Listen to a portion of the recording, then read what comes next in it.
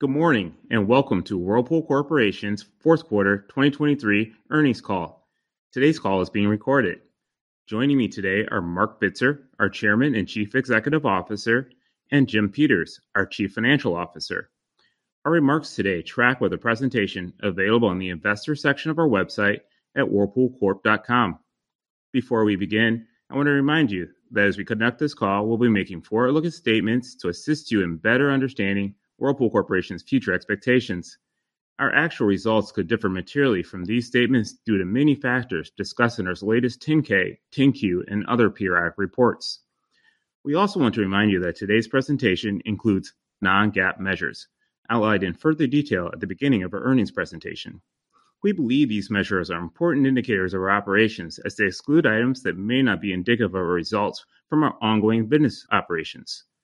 We also think the adjusted measures will provide you with a better baseline for analyzing trends in our ongoing business operations. Listeners are directed to the supplemental information package posted on the Investor Relations section of our website for the reconciliation of non-GAAP items to the most directly comparable GAAP measures. At this time, all participants are in a listen-only mode. Following our prepared remarks, the call will be open for analyst questions. As a reminder, we ask that participants ask no more than 2 questions. With that, I'll turn the call over to Mark. Thanks, Corey, and good morning, everyone. Today marks our first earnings call in the new year, and I do appreciate that everyone's attention will be on our perspective for 2024.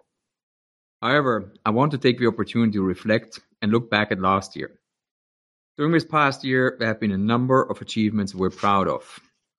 1, we gained more than 1 point of market share in North America. This is a clear testimony of the success of our great products and brands in the marketplace. 2, we were able to reduce our net cost base by $800 million, which is what we had in mind when we started the year. And 3, the signing of our EMEA transaction with Arçelik marked a major milestone in our portfolio transformation and is expected to provide significant opportunities to unlock value. At the same time, there are a number of areas where we fell short of our own expectations. The promotional environment, which reversed back earlier than anticipated to a pre-COVID intensity, put pressure on our EBIT margins. And while our full-year EBIT margin of 6.1% is solid, it is still more than 1 point short of where we want it to be. And we were not able to reduce our inventories fast enough, which negatively impacted our full-year cash flow.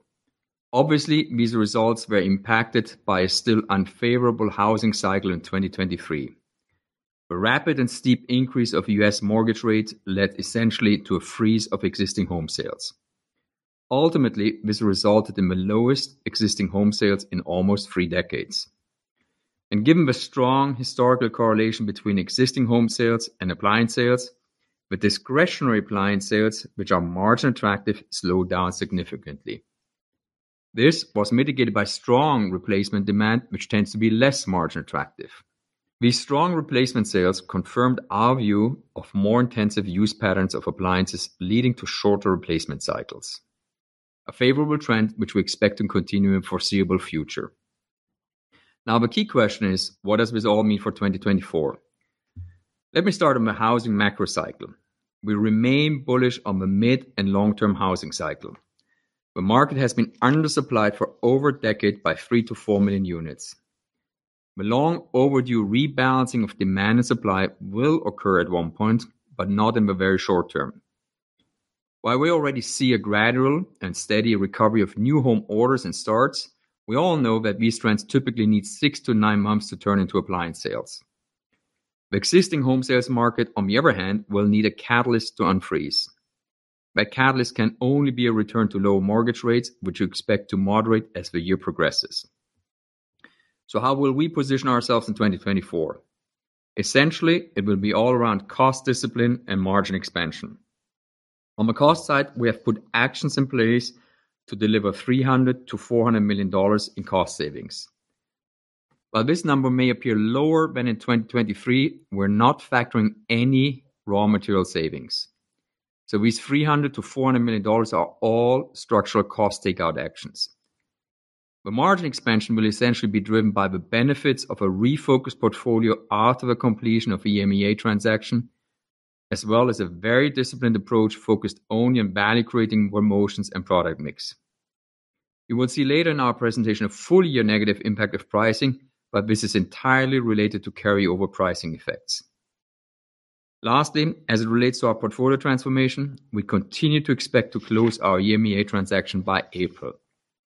And in anticipation of this transaction closure, we are changing our reporting segments.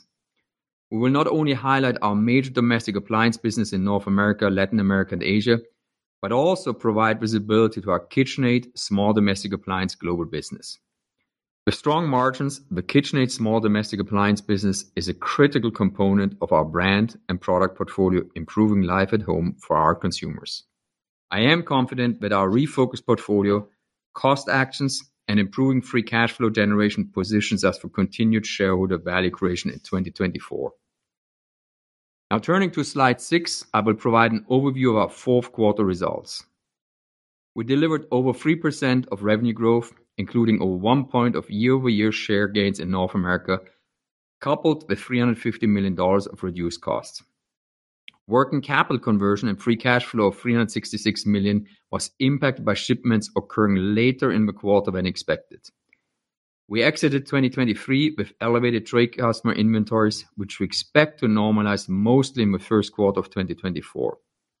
Ultimately, we delivered ongoing earnings per share of $3.85, supported by tax benefits related to the Europe transaction. And now I will turn it over to Jim to review our Q4 regional results and perspective on 2024, including our plans for the proceeds of a recently announced India transaction. Thanks, Mark. Good morning, everyone. Turning to slide 7, I'll review fourth quarter results for our North America business. We delivered 1% of revenue growth and 260 basis points of margin expansion. Sales growth was driven by over a point of year-over-year share gains, resulting from new product introductions and improved supply chain execution. While this was partially offset by a normalized promotional environment. Additionally, resilient replacement demand lifted the U.S. industry 2%. Fourth quarter margin expansion was driven by significantly reduced cost, partially offset by negative price mix from a normalized promotional environment and lower consumer discretionary demand due to higher mortgage rates in 2023, slowing down existing home sales. Overall, the region delivered 8.4% margins for the quarter. Turning to slide 8, I'll review our results for our Europe, Middle East, and Africa business. Revenue was down 3% year over year as the region continues to see demand weakness from negative consumer sentiment. Strong cost takeout actions and held-for-sale accounting benefits drove nearly 400 basis points of margin expansion year over year to approximately 3%. We continue to expect the Europe transaction to close by April 2024, and later in the call, I will provide additional insights into the expected impact to our 2024 guidance and free cash flows. Turning to slide 9, I'll review the results for our Latin America business. With strong industry demand throughout the region and share gains in Brazil, net sales, excluding currency, increased to approximately 13%. Overall, the region delivered solid EBIT margins of 6%. Flat to last year as cost actions were offset by negative price mix and losses in Argentina from currency devaluation and costs related to ramping up our new laundry factory. Turning to slide 10, I'll review the results for our Asia business. The region saw net sales growth of 9%, driven by share gains and improving industry. EBIT margins of 1.3% with cost takeout actions more than offset by negative price mix. As you may have seen, we recently announced our intention to sell up to 24% of Whirlpool India's outstanding shares, while retaining a majority interest. We truly believe in the long-term trajectory of India. It is one of the strongest growth opportunities for Whirlpool. Whirlpool of India's long-term outlook for growth and margins are both in the high single digits, making India very attractive to operate in. At the same time, this financial profile has created a very strong local public market valuation. Turning to slide 12, I will review our 2024 guidance, which includes the Europe major domestic appliance business only for the first quarter of the year. We have provided a reset baseline for 2023 results, excluding our Europe major domestic appliance business from Q2 through Q4 of 2023.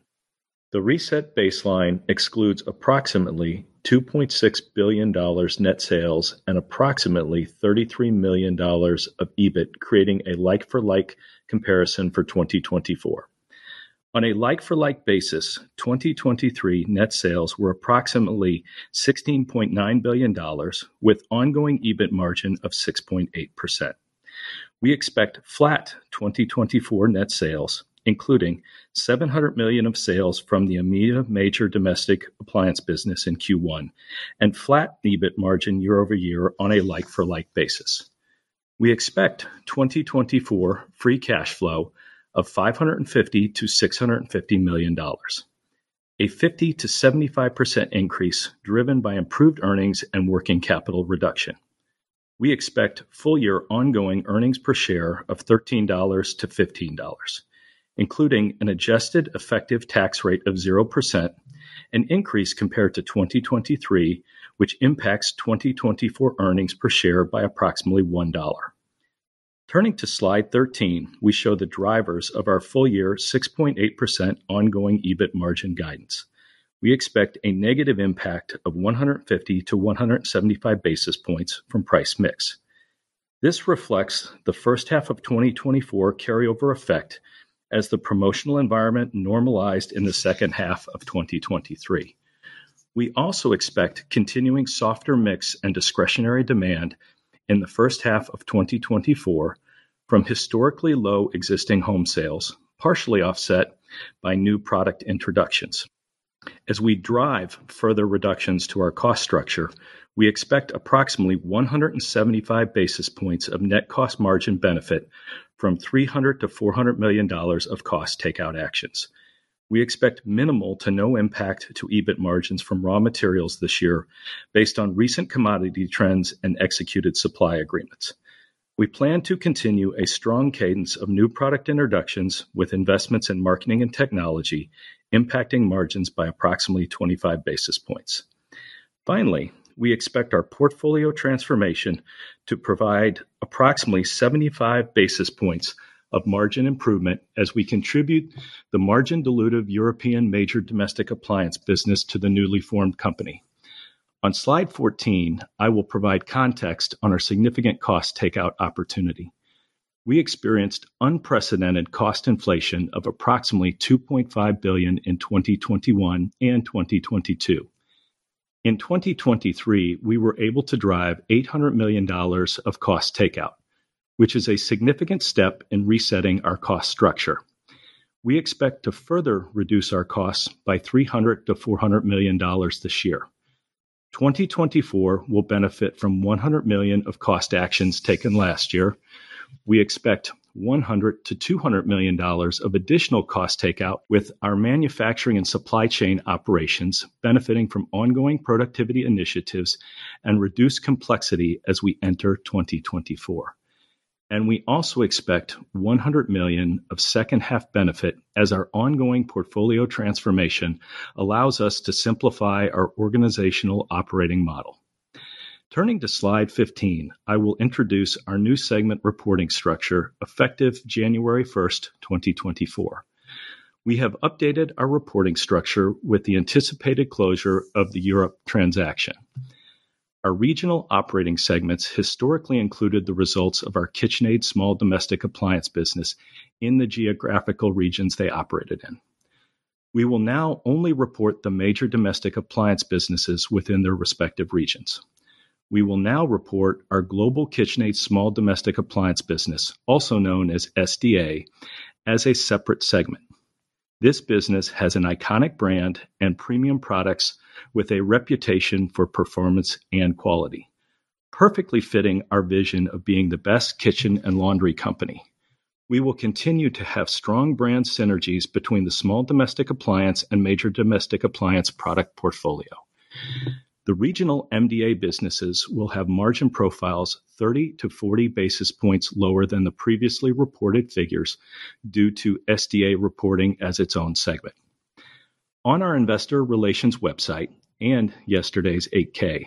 We have provided recast quarterly results for 2021 through the third quarter of 2023, reflecting our $1 billion SDA business with its strong 15% plus margins. Turning to slide 16, I will review our new segment guidance. Starting with industry demand, we expect a dynamic global industry to be flat to up 2%. We expect to see similar demand trends in the U.S. that we saw in the second half of 2023, with resilient replacement demand creating a solid footing for industry volumes and consumer discretionary demand continuing to be impacted by elevated mortgage rates driving down existing home sales. Overall, we expect MDA North America to be flat to slightly positive, as well as we expect the MDA Latin America industry to also be flat to slightly positive. India has one of the fastest growth rates globally, and we expect MDA Asia industry volumes to accelerate by 4 to 6%. While we expect the SDA global industry to be up 2 to 4%, we want to preface this guidance with the fact that KitchenAid is largely present in the premium segment and also not in all SDA categories. Finally, we expect demand contraction of negative 8 to 6% in the first quarter for MDA Europe from continued negative consumer sentiment. For MDA North America, we expect to deliver full-year margins of approximately 9%, with promotional carryover negatively impacting first-half margins and elevated channel inventories impacting first-quarter demand. We expect approximately 50 to 75 basis points of sequential margin expansion every quarter and to exit 2024 with EBIT margins of approximately 10%. For MDA Latin America, we expect EBIT expansion and strong margins of 6.5%, with cost takeout actions and improved consumer sentiment. For MDA Asia, we expect margin expansion to approximately 3% EBIT margins. For SDA Global, we expect very attractive EBIT margins of approximately 15.5%. Lastly, we expect MDA Europe to deliver approximately 1.5% margins in the first quarter, and overall expect an ongoing total EBIT margin of 6.8%. Turning to slide 17, let me provide you with additional detail on our U.S. industry expectations. Replacement demand drove industry growth in 2023, and we expect this trend to continue into 2024. The last 4 years of elevated usage is shrinking the historical average life of appliances, coupled with an install base from 2015 through 2017 that grew 4 to 5% and is nearing replacement. This is driving replacement demand to approximately 60% of industry volumes. We expect to continue to drive value-creating share gain in 2024. With housing starts trending higher in the second half of 2023, Whirlpool is disproportionately positioned to benefit from new construction demand. Forecasts for 2024 are calling for low to mid-single-digit growth in housing starts, most likely benefiting Whirlpool in the second half of 2024 or early 2025. For every 5% increase in new construction, we could see approximately $100 million impact with our leading builder share. Finally, discretionary demand, which accounts for approximately 25% of total industry volumes, is driven by existing home sales, which are coming off their worst year since 1995 and are expected to improve in the back half of 2024 as interest rates moderate. Turning to slide 18, I will share further perspective on 2024. We expect soft discretionary demand and higher retail inventory levels to weigh on total industry expectations in the first half of 2024, with a more pronounced impact on Q1. We expect 2024 promotional activity to be at similar levels as the second half of 2023, creating a margin headwind to the first half of the year. We expect cost actions from 2023 to benefit the first half of 2024, while additional cost actions ramp up. Additionally, the demand and earnings seasonality of our SDA global business varies from our major domestic appliance business. it delivers approximately 75% of its demand and profitability in the second half of every year, with consumers favoring small domestic appliances as gifts and increased baking activities in the fall and holiday season. Overall, we expect to deliver approximately 35 to 40% of our earnings in the first half of the year. Turning to slide 19, I will provide the drivers of our free cash flow guidance. We expect improved cash earnings of approximately $1.1 to $1.2 billion. We expect approximately $600 million of capital expenditures as we continue to invest in our products and fund organic growth, including our plans to launch over 100 new products in 2024. We plan to improve our working capital conversion by approximately $100 million, largely through inventory reductions. We expect approximately $50 million of restructuring cash outlays related to previously executed actions and complexity reduction with our simplified organizational model after the Europe transaction. Overall, we expect to deliver free cash flow of $550 to $650 million, or approximately 3.5% of net sales, including approximately $200 to $300 million of cash consumption for MDA Europe business operations prior to the closure and one-time charges. Turning to slide 20, I will review how we are well positioned to deliver our 2024 capital allocation priorities. We have a solid balance sheet with $1.6 billion of cash on hand, coupled with $550 to $650 million of 2024 expected free cash flows, plus anticipated $400 to $500 million of proceeds from asset sales. As we previously announced our intention to sell a portion of our interest in Whirlpool of India and recently signed an agreement to divest of our Brastemp branded water filtration business in Brazil.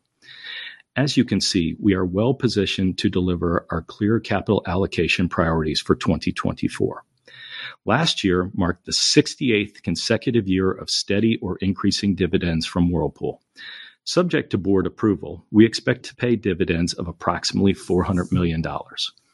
We are committed to maintaining our strong investment-grade credit rating and reducing our debt by at least an additional $500 million. We expect limited share buybacks to offset share dilution. Finally, we are committed to funding innovation and growth with capital expenditures plus research and development of approximately 6% of net sales. Turning to slide 21, you can see our commitment to deleveraging our balance sheet. As a reminder, in 2022, with the acquisition of the value-creating InSinkErator business, we increased our debt by $2.5 billion in term loans. Compared to 2022, we expect at least $1 billion of debt reduction by the end of this year.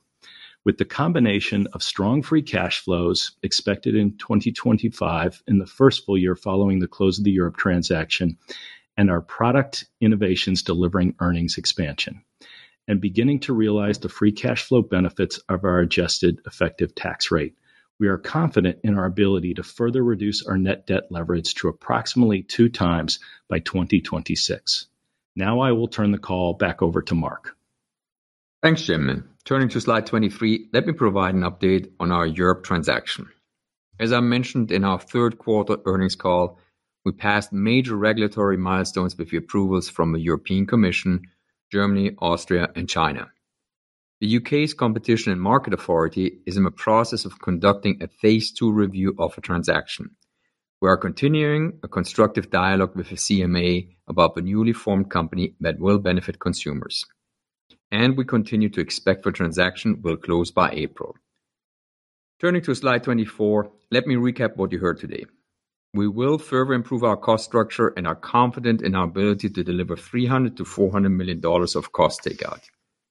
Our portfolio transformation to a higher growth, higher margin business continues to progress. The Europe transaction will meaningfully accelerate our structural free cash flows by approximately $200 to $300 million in 2025. We have clear capital allocation priorities, including strong dividends and reducing debt leverage, supported by a flexible balance sheet with $1.6 billion cash on hand, along with strong 2024 cash generation. We're confident in the trajectory of our business and our portfolio transformation to deliver sustained shareholder returns. Finally, I will close on slide 25 with an invitation to join us at our 2024 Investor Day on February 27th at the New York Stock Exchange. We look forward to hosting our first Investor Day since 2019, and we plan to review how our portfolio transformation is creating a very different Whirlpool, positioning us towards higher growth and higher margin business. We're excited to review our growth and margin expansion opportunities for our MDA North America business. We will highlight the rich history of our premium KitchenAid SDA business, in addition to introducing the remainder of our 2026 value creation goals. We hope to see you there. Now we will end our formal remarks and open it up for questions. At this time, I would like to remind everyone, in order to ask a question, press star, then the number 1 on your telephone keypad. Your first question comes from a line of Sam Darkatsh from Raymond James. Your line is open. Good morning, Mark. Good morning, Jim. How are you? Good morning, Sam. Two questions. The first around the raw material assumption, and the second question will be around North America major appliance margins. So first around raw materials, so you're saying it's going to be neutral on a year-on-year basis. Obviously, we can see that cold rolled steel is up meaningfully of late and on a year-on-year basis. So how much of your steel spend is on contract this year, and is there an assumption that steel prices fall from here baked into your guidance, or what sort of offsets are there to steel? Just help reconcile what we're seeing in the markets versus what you're seeing on your RMI.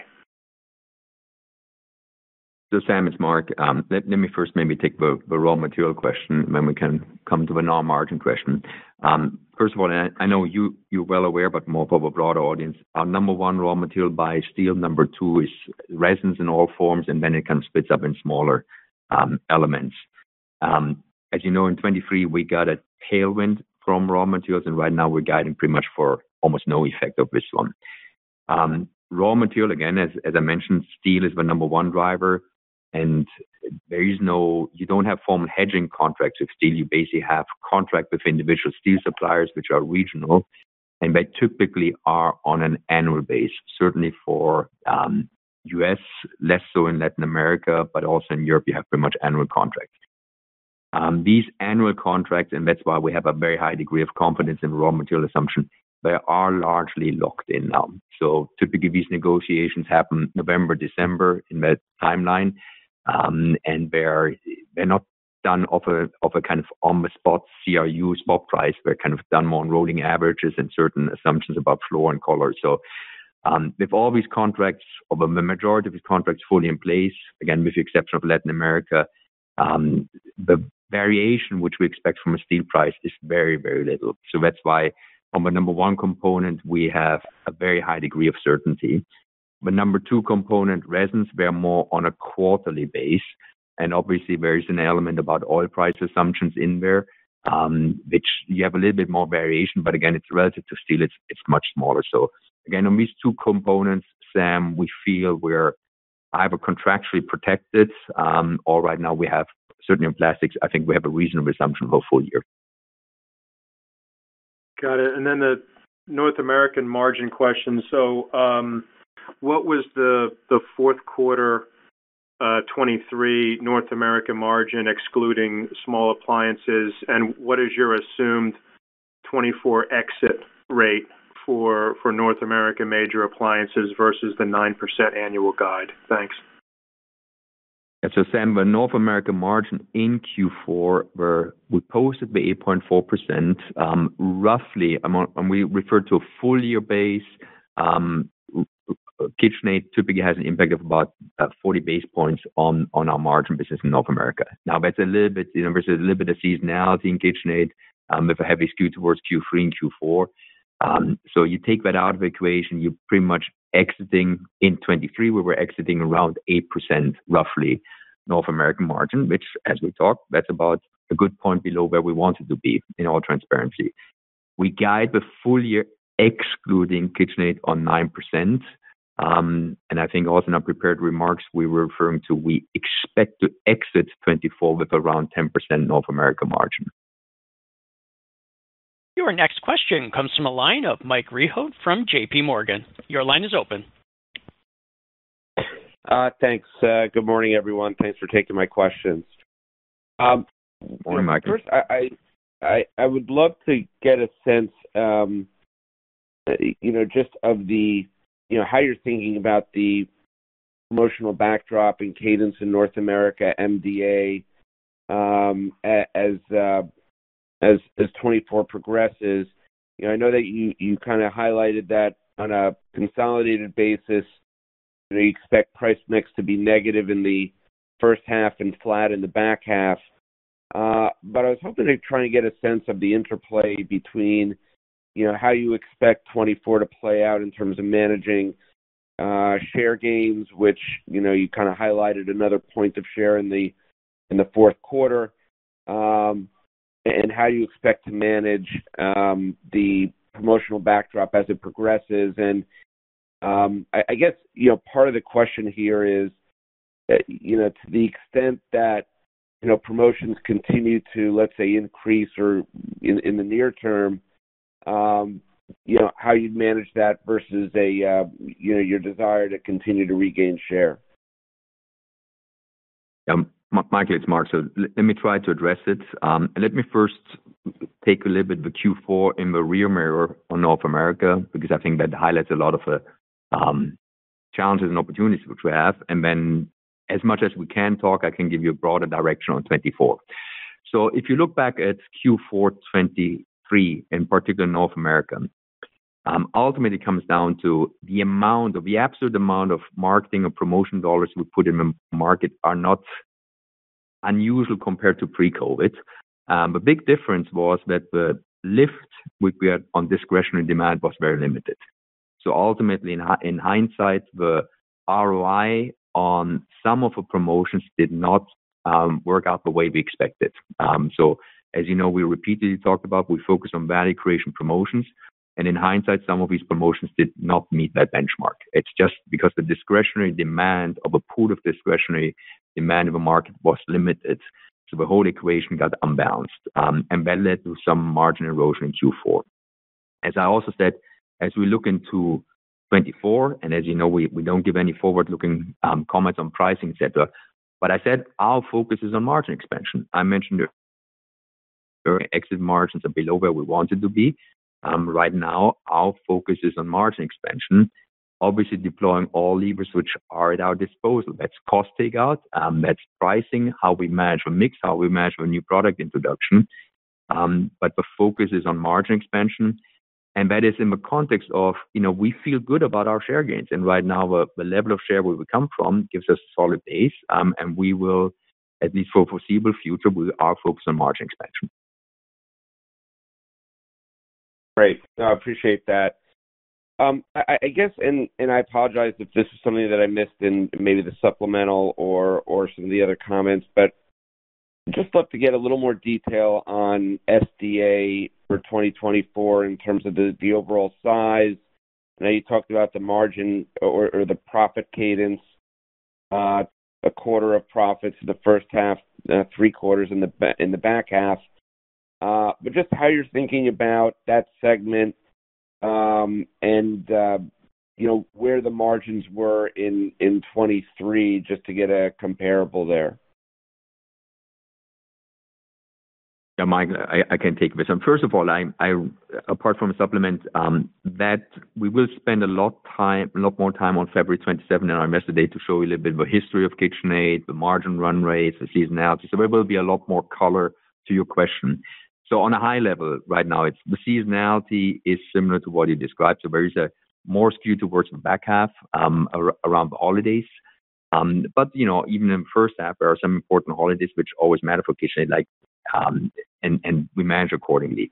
The broader margins, and again, we will show that in the supplement, which you will see soon, are the 15.5, which we go to 24, is slightly higher than the 23 one. But even if I look at a multi-year KitchenAid SDA margin, it typically hovers around 15% EBIT. So it's a very solid and margin accretive business for us, which of course we want to grow significantly more going forward.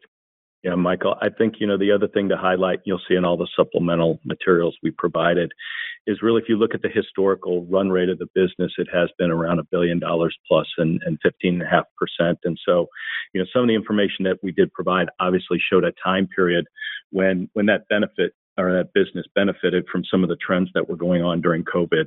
But I'd say today, what Mark highlighted in there and the size and all that is really more representative of what the trend that business has been on and why, though, we're excited about the growth and the margins we have within there.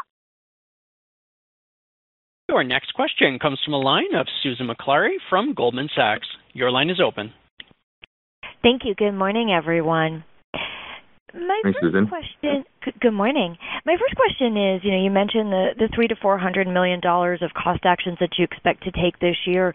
As you think about the ability to continue to reduce the cost structure, how are you balancing that relative to the growth initiatives that you have and the targets to get the business closer to those long-term goals? Yeah, Susan. So this is Jim. And I think the thing you've got to look at there is, as we talk about the cost takeout is, you saw this year to begin with, we significantly invested in technology and engineering and in our products. And you saw that in our overall walk. And so if you really look at how that 300 to 400 breaks down, the first 100 of that is just cost savings we already implemented this year that are in areas that don't affect, our ability to grow and drive innovation.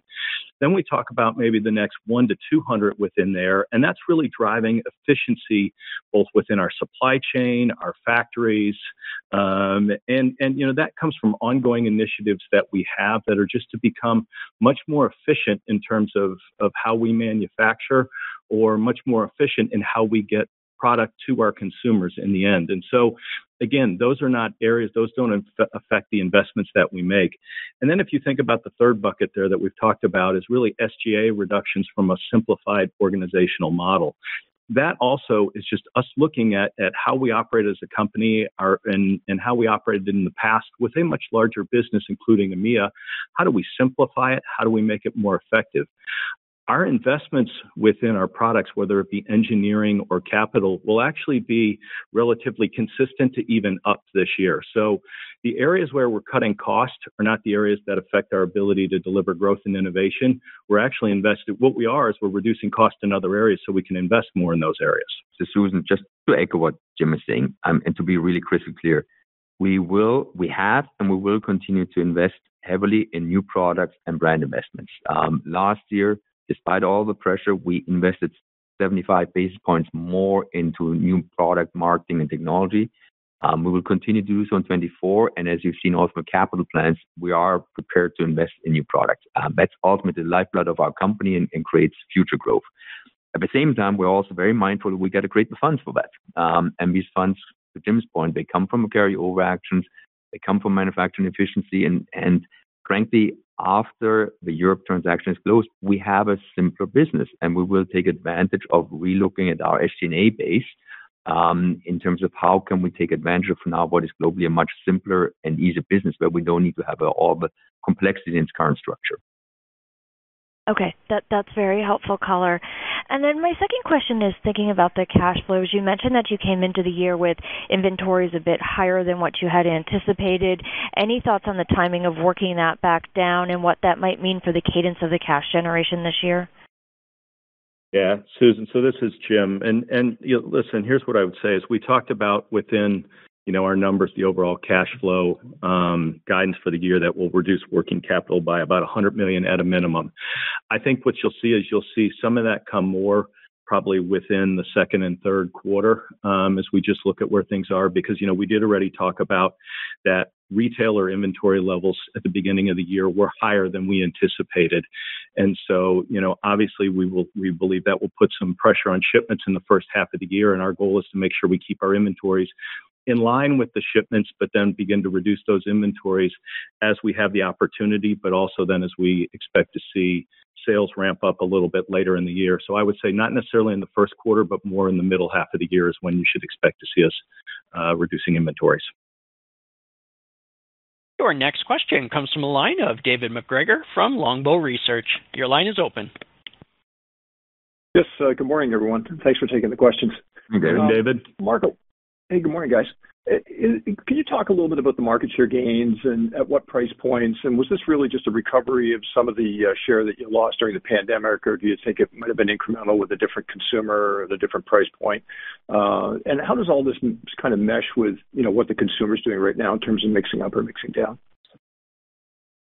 Yeah, so David, first of all, the 1 point or 1.1 point to be precise, full year gains in North America, and the good thing is they're spread across multiple product categories. So there's basically not a single product category where we would point to share weakness. We grew across the board. Obviously, a number of new product introductions helped and supported that share growth. The other element which partially helped, but is not yet fully visible, we had significant share growth in the national builder business, but obviously because the broader market is still soft, that is not yet fully showing, but that's a big source of share gains. So it's pretty much across the board. I wouldn't point to specific price points. Now, against the context of a broader market, and this is coming back to what I think we mentioned also in the last earnings call, the nature of a market which is now so heavily impacted by the replacement markets, and again, with 60% of the sales right now of the total market, which is much more than past, replacement market inherently comes with a slightly lower margin profile than discretionary demand. It's just what it is, because consumers either look for specific dimensions or when they rush, they only have 1 or 2 days to make the decision. So that typically comes with a lower margin profile. So I wouldn't point to specific price points where we gain market share, but the broader market being so heavily replacement driven, that doesn't necessarily help you from a price mix compared to previous periods. Got it. Thanks for that. And then just as a follow-up, I want to go back to the 300 to 400 million cost reductions. I guess my question is really clarification. This is a net number, right? It's net of any inflation in your non-raw material variable costs and fixed costs. In other words, your gross number is a bigger number. Yes, this is a net number, like we always put on the net cost line. And so again, it takes more in gross actions to get to this number, as we have to offset inflation in certain areas, and especially in some of our higher growth, emerging markets outside the U.S. But this is a net 300 to 400 million. Your next question comes from a line of Mike Dahl from RBC Capital Markets. Your line is open. Morning. Thanks for taking my questions. Good morning, Michael. Just follow up on the inventory comments. When you look at where retail inventory ended up, I guess two-part question. Is there any specific category that saw outsized inventory growth that you need to now work down? And then do you think Whirlpool was effectively in line with the industry as far as the inventory build? Is that kind of a Whirlpool specific comment? Is that an industry comment? How do you think you shake out versus the market in terms of where inventory position ended the year? Yeah. So, Michael, I'll start here and I'll let Mark kind of add a little bit of color to it. But, I would say to begin with, across categories, I can't say that I could call out and differentiate any one category where it's significantly different. Again, as we kind of got through the year end, saw through where sell-through was from a holiday perspective. And then you look across the broader environment, I'd say it's we see it in many of the categories. So, I don't think that there's a big differentiation for us there. And then, as you said, is it, a Whirlpool only issue? I think, no, as you look across the entire industry and you look across the retailers right now, this is not a Whirlpool only issue. And, again, as you've seen, many of our competitors have already started talking about things. You're hearing a similar story out there that everyone is seeing a retail environment that seems to have, higher levels of inventory in than expected. So just based on at least information out in the public, I don't believe that it's a problem that disproportionately affects us. And Michael, maybe just give you a little bit more color and coming back to what I mentioned before.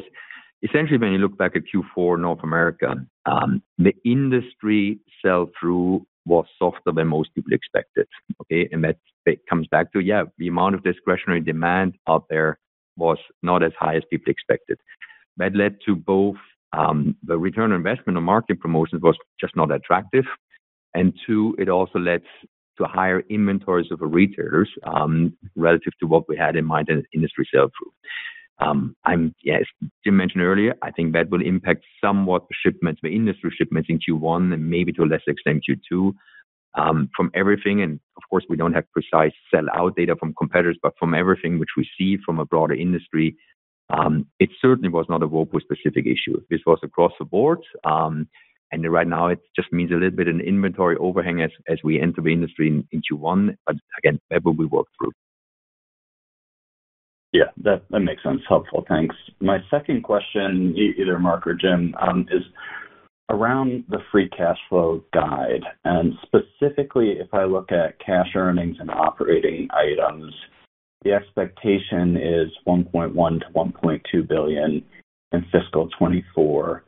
You're expecting EBIT to be about flat at $1.15 billion.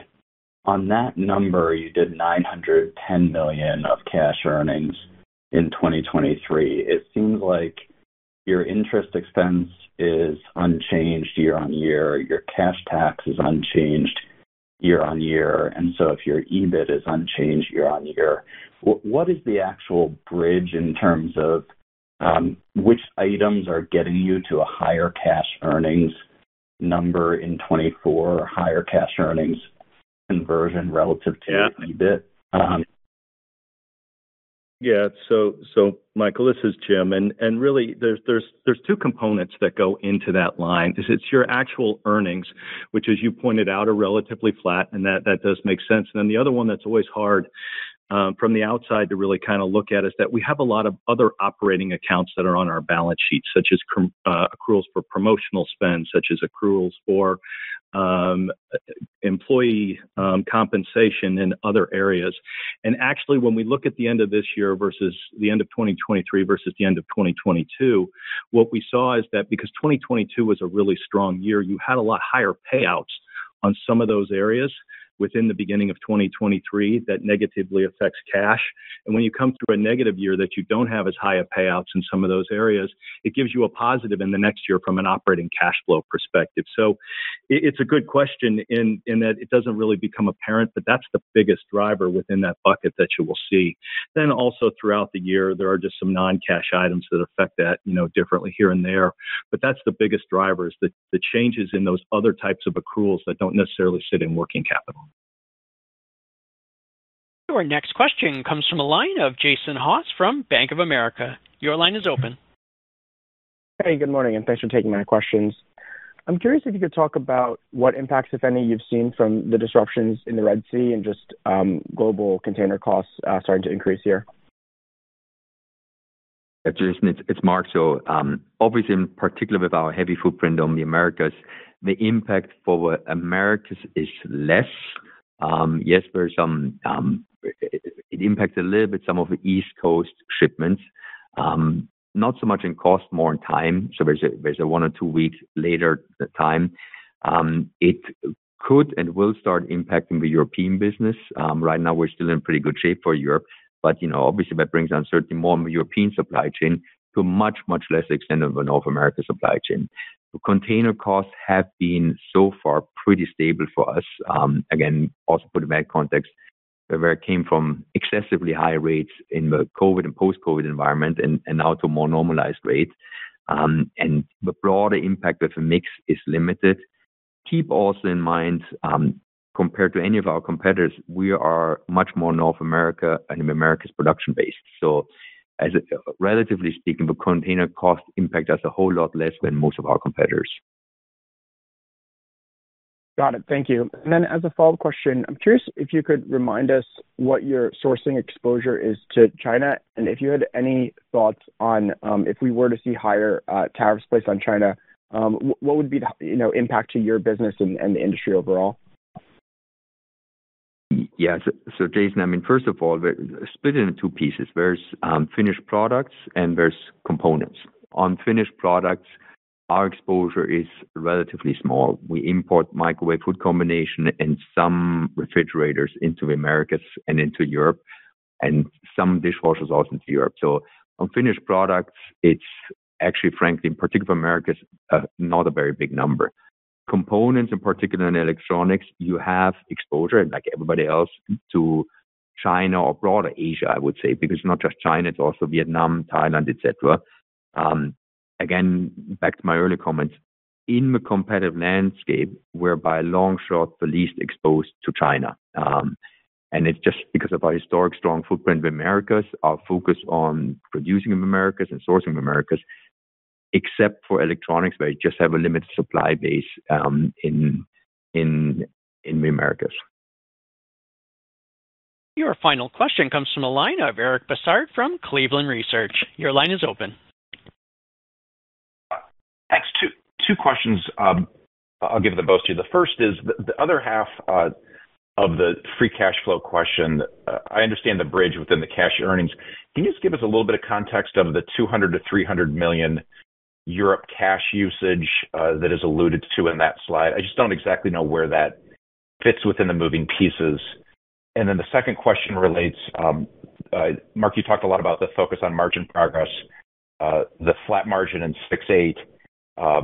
Related to that, I guess the core of it is that you still have this 11 to 12% long-term margin guide, and just wanted to see if that is the number that you're still aspiring to and aiming to. Thank you. Yeah. So Eric, this is Jim, and I'll start with your first question there on EMEA. And typically, if you'd looked within a full year, EMEA over some of the past years has consumed around 200 million of cash, and whether it's due to restructuring, it's due to some legacy liabilities, and that or it's due to the operations of the business. Now, as we look to close the transaction, in the first quarter of the year, typically that negative cash flow actually did occur much earlier in the year, and then they would gain cash throughout the year. So to begin with, they start the year with a negative cash flow as they begin to build some working capital. The second piece of that, though, that comes along with it is that also within there, we have some various working capital financing type of programs that are related to accounts receivable and other things that we will unwind as we do this transaction. And then as we contribute this, this business to the new company, there will be other things that might exist within there. But there are just some things we need to unwind as we go through the process. So right now, we look at it as possibly having an impact, at least on our cash flow, for the year of a negative 200 to 300 million. But once we get closer to the close, we'll update that number. And Eric, just maybe adding a comment to Jim's point. To put it simply, the 550 to 650 cash flow, excluding Europe on a normalized basis, would translate into 800 million plus. That's essentially what it means, because we have to unwind these working capital financing activities and some other elements. So that's what it really means. Now, to your second point about the margin progress, and again, I want to also highlight our upcoming Investor Day, where we give an update with the segments about our mid and long-term value creation goals. But in short, and Eric, that's consistent with what we said before, we absolutely don't see any reason why the margins which we have pre-COVID are not in sight. So, i.e., in particular for North America, for years we have been operating on 12 or 12 plus % operating margin in North America, and that's certainly what we see absolutely possible. Right now, we're working through, as you all can see, is a very negative macro cycle. Our industry is heavily impacted by existing home sales, and existing home sales in the course of 20 months went from 6+ million units to 3.7 million. So that's impacting us. But we know how to work through these cycles, and that's why we're very confident that we, over time, can reestablish these margins as we were experiencing them before. But again, much more perspective on this one at our Investor Day.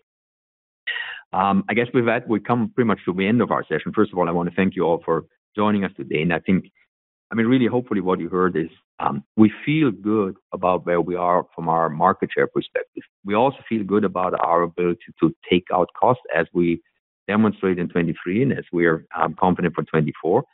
And we frankly feel good about how we step by step re-strengthen our balance sheet and where we are from a broader funding and balance sheet perspective. I think all these elements set us up very well for working through a macro cycle, which we all see that's certainly going to impact the industry negatively in Q1 and probably also to some extent in Q2. But again, we come from a very strong platform. We know how to work through these cycles, and we have, I think, the right actions in place to, particularly also once you look at the back half of 24, have a very attractive business. So with that in mind, again, I want to remind everybody, February 27th, that's where you will see a lot more perspective, in particular about our North America business, in particular about our KitchenAid SDA business, which we historically didn't put a lot of light on or didn't show you a lot. And we will also talk quite a bit about balance sheet and cash flow development. So again, February 27th, and we're looking forward to see you all. Thank you.